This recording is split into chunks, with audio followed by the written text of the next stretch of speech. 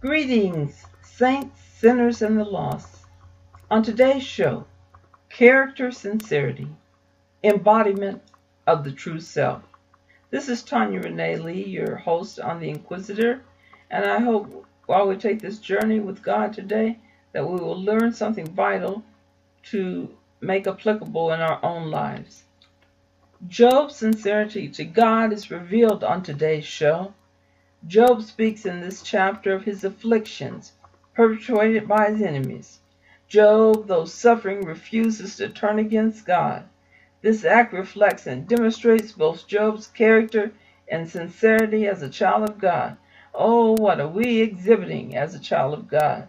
Are we exhibiting what we should so that people can look at us and say, that child of God is blessed and I want to be like that child of God?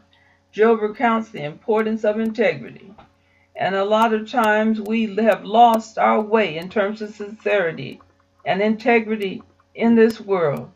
We have allowed the things of the world to let us become not sincere.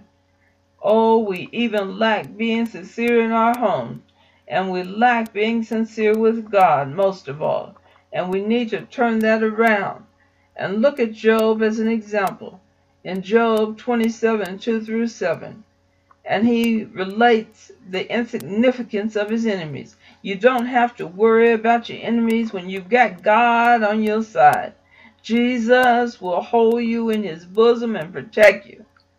And Job 27, 2-7.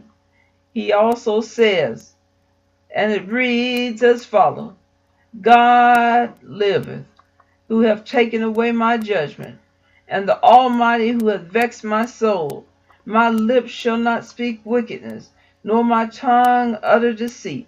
And we need to stay away from all unrighteousness and wickedness, for it's not the embodiment that God wants for a child of God. God forbid that I should justify you till I die. I will not remove mine integrity from me. My righteousness I hold fast, and will not let it go. My heart shall not reproach me as long as I live. Let mine enemy be as the wicked, and he that riseth up against me as the unrighteous. For what is the hope of the hypocrite? He can't touch you. And like the young people say, they can't touch you because God's got your back. But what is the hope of the hypocrite again? What is the hope of the hypocrite? What is the hope of the hypocrite? He hath none and will not succeed against a child of God. Though he hath gained, when God taketh away his soul, what hope does he have?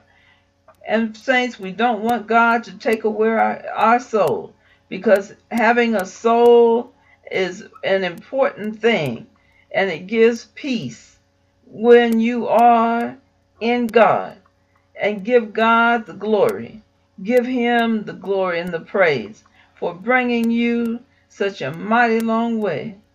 Job's legacy and journey gives the assurance of hope, reflects Job's steadfastness and character, and God's unfailing love.